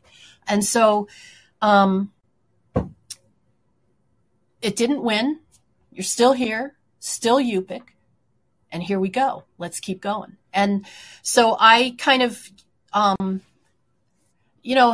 tell you another story here that I thought was interesting because, so I had a colleague, a Dr. Michael Yellowbird came and co-taught with me, and he's a member of a couple of tribes in North Dakota. He's a social work scholar. He's at the University of Manitoba now. He's the dean of the social work department there. But when he came up to co-teach with me for 1 week, he was director of social work at Humboldt State. And so we go through the week. It was very powerful for him. I mean, he just really, he liked it a lot. He came back again 2 years later and taught again. So at the end of it, I said, Michael and I were talking. I said, maybe I should go and do your job with the white students in the MSW program at Humboldt, and then you come up here and you be the professor for the students. And he just chuckled and he goes, "No, my white students need to hear from me." And I said, "Oh, yeah." And he goes, "And your students need to hear from you. And you need to provide them the opportunity to deconstruct whiteness and to not feel threatened and feel that they can talk back to a white person and with ideas and all that." And I said, "Wow." I said, "Well, I never thought of it quite like that." And he goes, "No, that's where it is." That's how he saw it here, like in the historical context of, because I went through a phase when all this whiteness was going on with me, my thinking about it. And excuse me, I'm sorry to cough in there. And I thought, okay, I'm going to diminish myself in the classroom. I'm going to tamp it down. Don't want to be the leader because I don't want to be oppressive white person. Okay, I went through that kind of phase too. I'm telling you, there's not a phase I didn't go through and probably have yet to go through. So anyway, I'm diminishing myself now. Then my student evaluations, I started getting this. Boy, this week Diane really hung back. Why is she doing that? Or another one like, how come she's not being the leader in the classroom like she should be? And I thought, okay, wait a minute. What does that mean? So, of course, best thing to do, go consult with your elders. So I sat with a couple elders and I said, "Oh, I'm trying not to be, I'm the only white person in the room and I don't want to have disproportionate time and all that." So they're laughing at this by now. Because I've been working out here, I've been out here probably 15 years or so. And this was probably like I'm starting my 9th cohort in the fall, but this was probably around my 5th cohort. And, one of them gave me another really good lesson. She said, "Well, Diane, it's not, what it is in the Yupik culture, when someone has the role of teacher, well, you need to be that role. So really, it's not about you. It's not about you being white. It's that you have a role in the classroom and you're not doing it. You need to step up, manage things like you're supposed to, like you have been, like the way we love for you to do. You don't have to hang back and do that."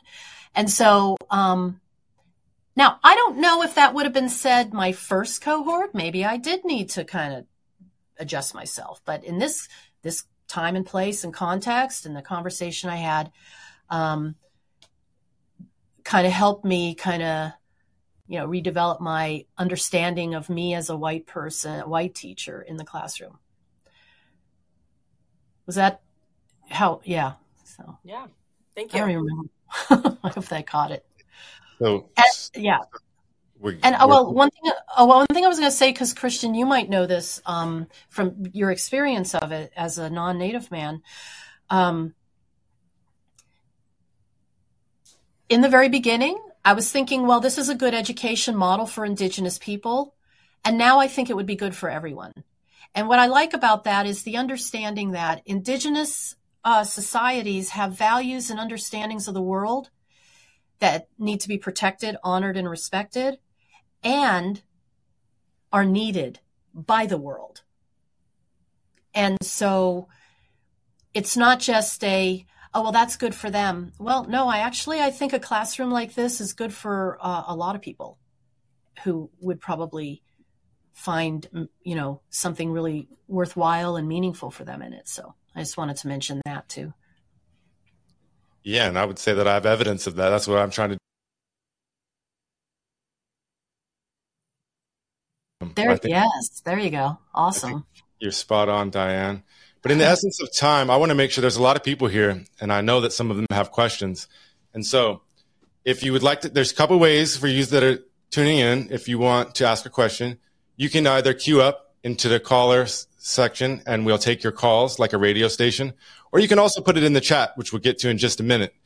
And so while I'm waiting for callers to queue up, I just wanted to read what some of our audience members said they were thankful for. Shannon said, I'm thankful that I was given a heart that I could share with others. I'm thankful for all the wonderful people in my life that have taught me many things. I'm thankful for my dogs, my home, my truck that lets me travel to amazing places. I'm thankful for our universe who gives me hope to live as myself every day. Alicia said, I'm thankful for joining this awesome community every Saturday. I'm also grateful for this beautiful sunny day, hearing the ocean waves and being with my family. Mm-hmm. Robin said, I'm thankful for the support of my family and community in my education. Brad said, I'm thankful to be alive and to be in a better place than my past. Anne said she's thankful for this opportunity and my home, my food, and my circle by the way we had to make last-minute accounts. Heather is thankful for this time to have the time to be present in this space. Doreen's thankful for the sunshine today, as well as the opportunity to learn and grow. Deb's thankful for her family who support and enrich her. Thankful for the ability to do her work in the community she lives in. Thankful for breathing fresh air and having abundant water, enough to eat, and a warm, cozy house, and on and on. Grace is thankful for today. Thankful for this moment to be a part of the podcast with all of you. Grateful for Diane, for my warm home, for healing from my grief.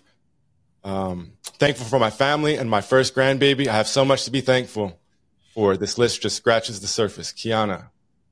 I think this is Alexis. I'm thankful for this podcast, for the host, as well as the guests. I'm thankful for the sunshine and the education I'm able to receive, and thankful for my friends, his family, as well as my cat, Tim.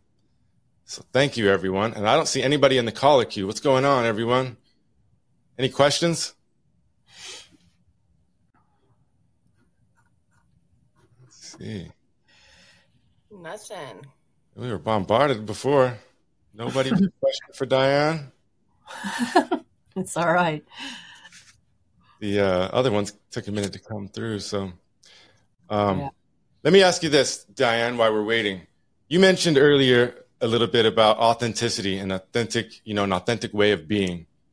And I don't think you mentioned this on this podcast, but you mentioned it to us the other day, I think, was this idea of, at one time you thought maybe, I don't say you thought this, but that somebody told you at some point that you didn't need to be Yupik, that you could just be yourself in that environment, if that makes sense. And I was just wondering if you could talk about how you were able to, because it's a hard thing to come through, moving to a new place, and it's a process. So I was just wondering if you could talk about how you came to that authentic way of being and what that means for you.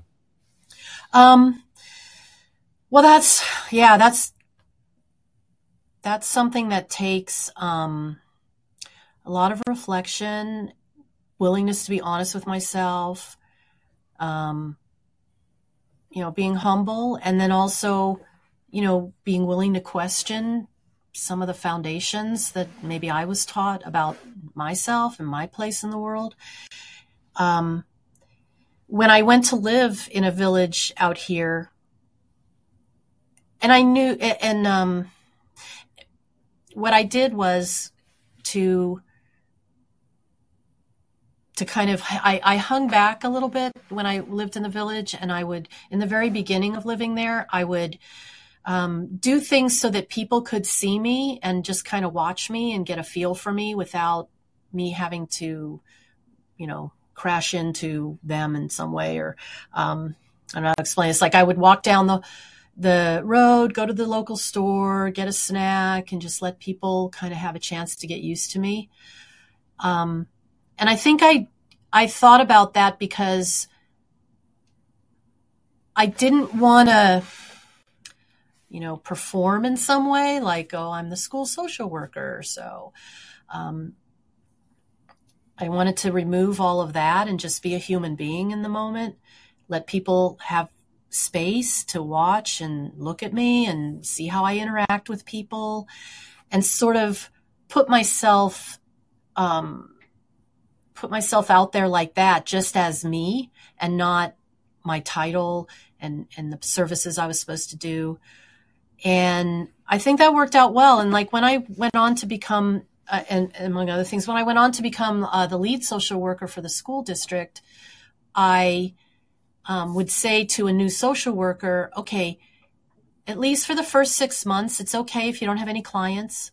You don't have to, if you get a referral, yes, see that child or that family, but you don't have to look for that. But hang out, if you see staff having coffee, hang out and have coffee with them. Like, just be a regular person with them. And for some people that was awkward because, they were relying on their identity and their title to guide what they did. But instead I wanted them to just be themselves first and foremost, and then evolve more into the title of social worker that they had. And,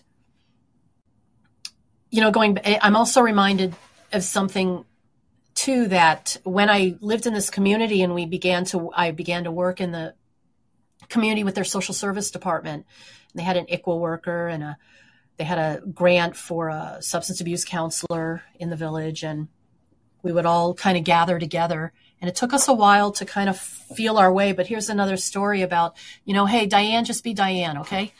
You don't have to be like Yupik Diane.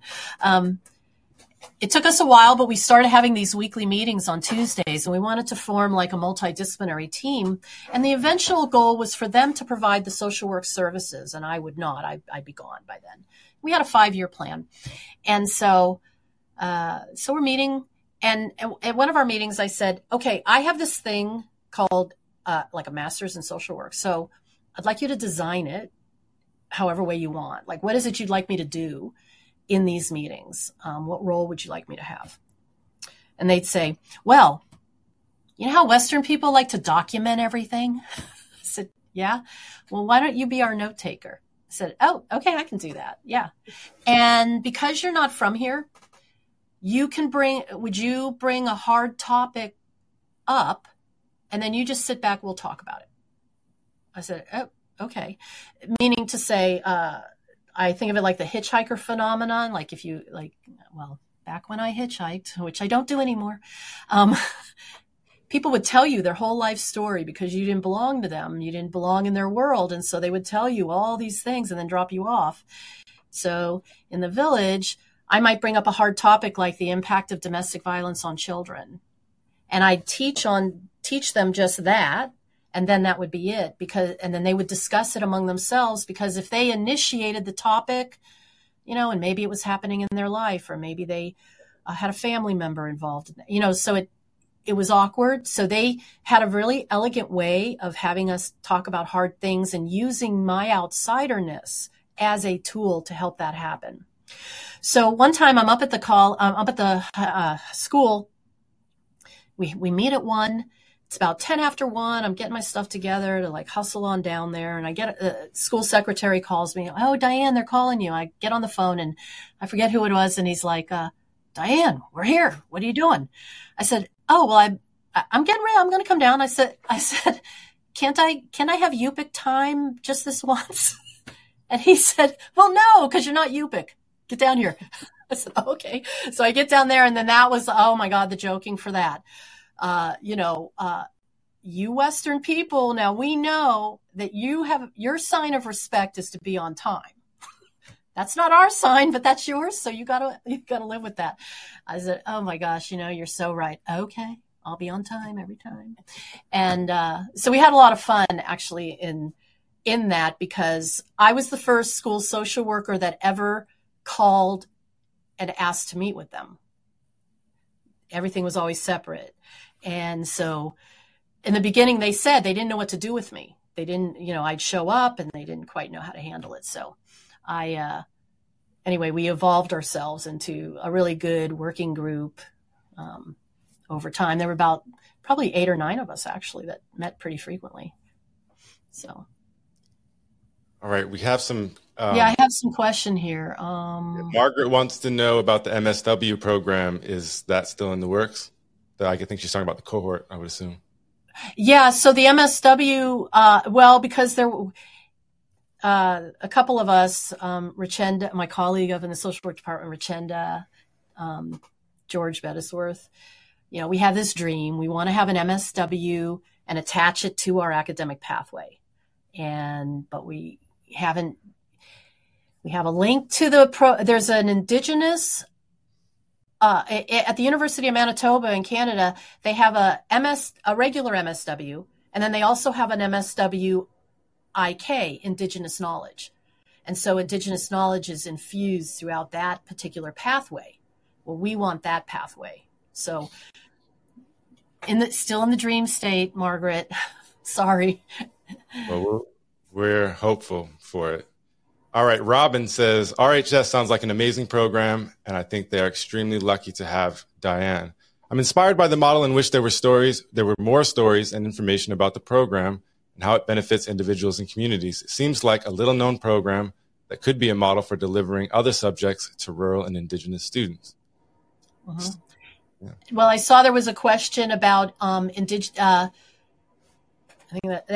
is asking about highlights about what is happening with Indigenous pedagogy at UAF. Okay, so I'm gonna make this really quick.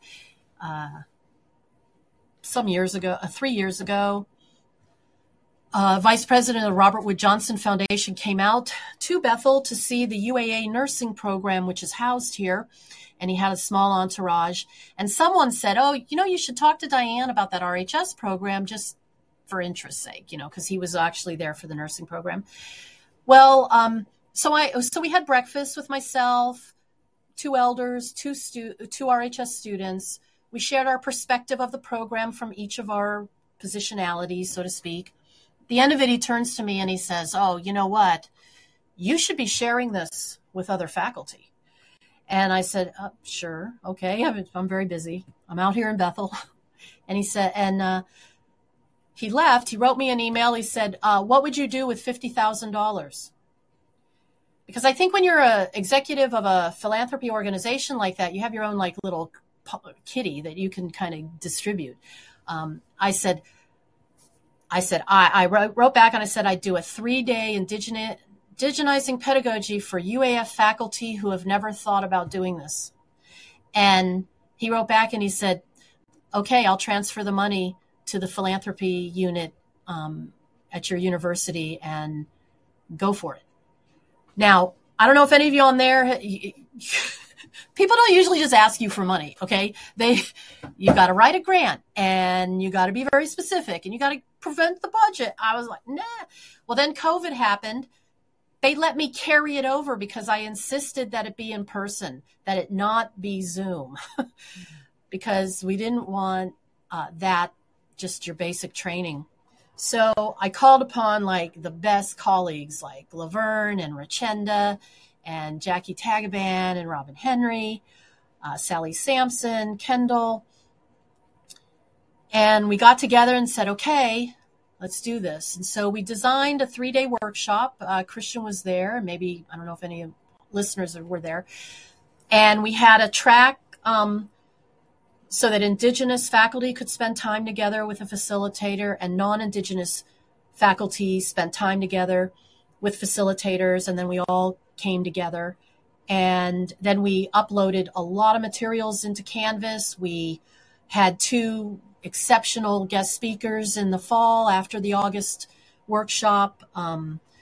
First Alaskans gave a great 2-hour presentation, and then Dr. Michael Yellowbird gave another presentation. We had drop-in session for people because we asked people to take one course and take from the workshop and practice, infuse it where you can, try some things out, let us know how it goes. And so we have applied to do this for 3 more years.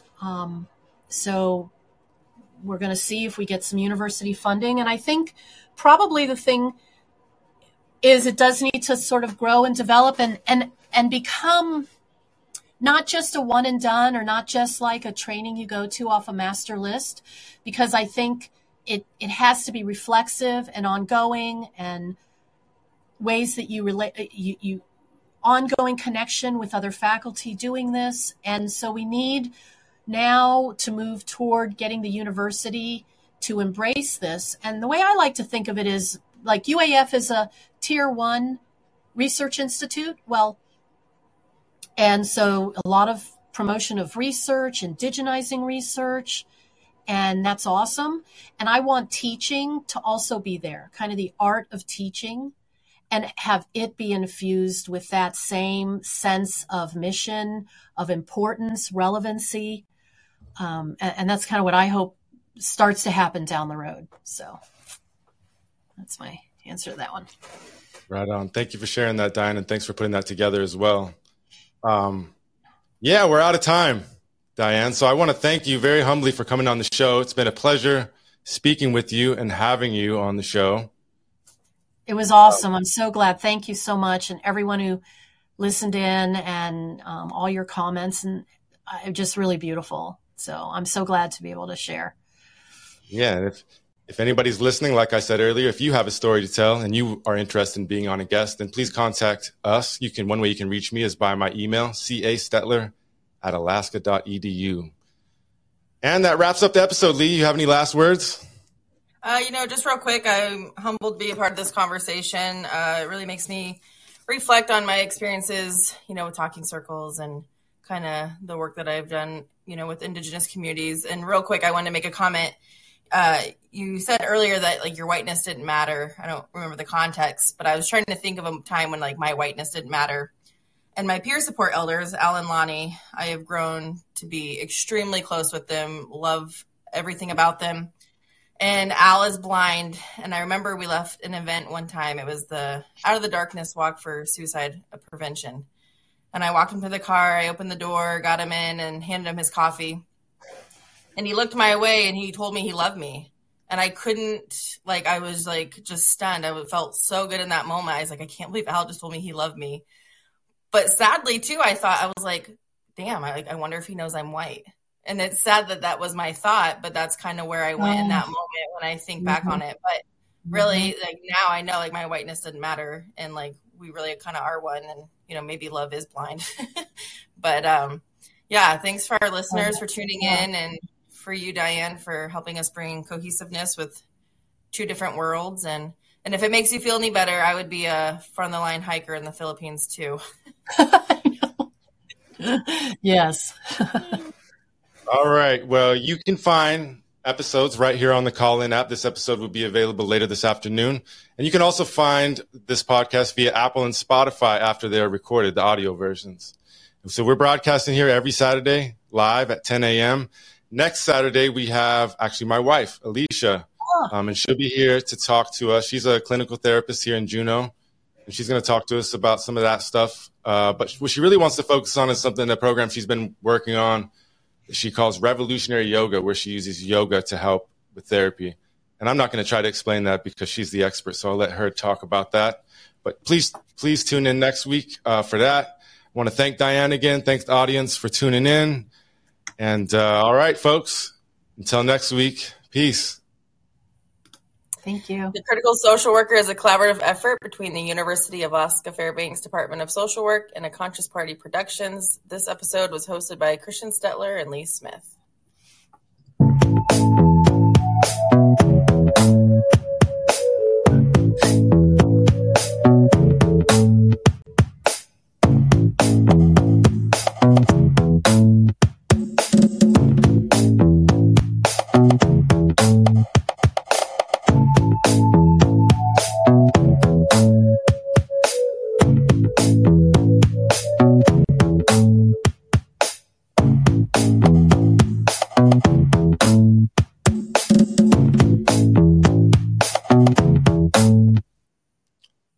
This has been a Conscious Party production. You've been listening to The Critical Social Worker, a revolutionary storytelling podcast. Your story, my story, our story.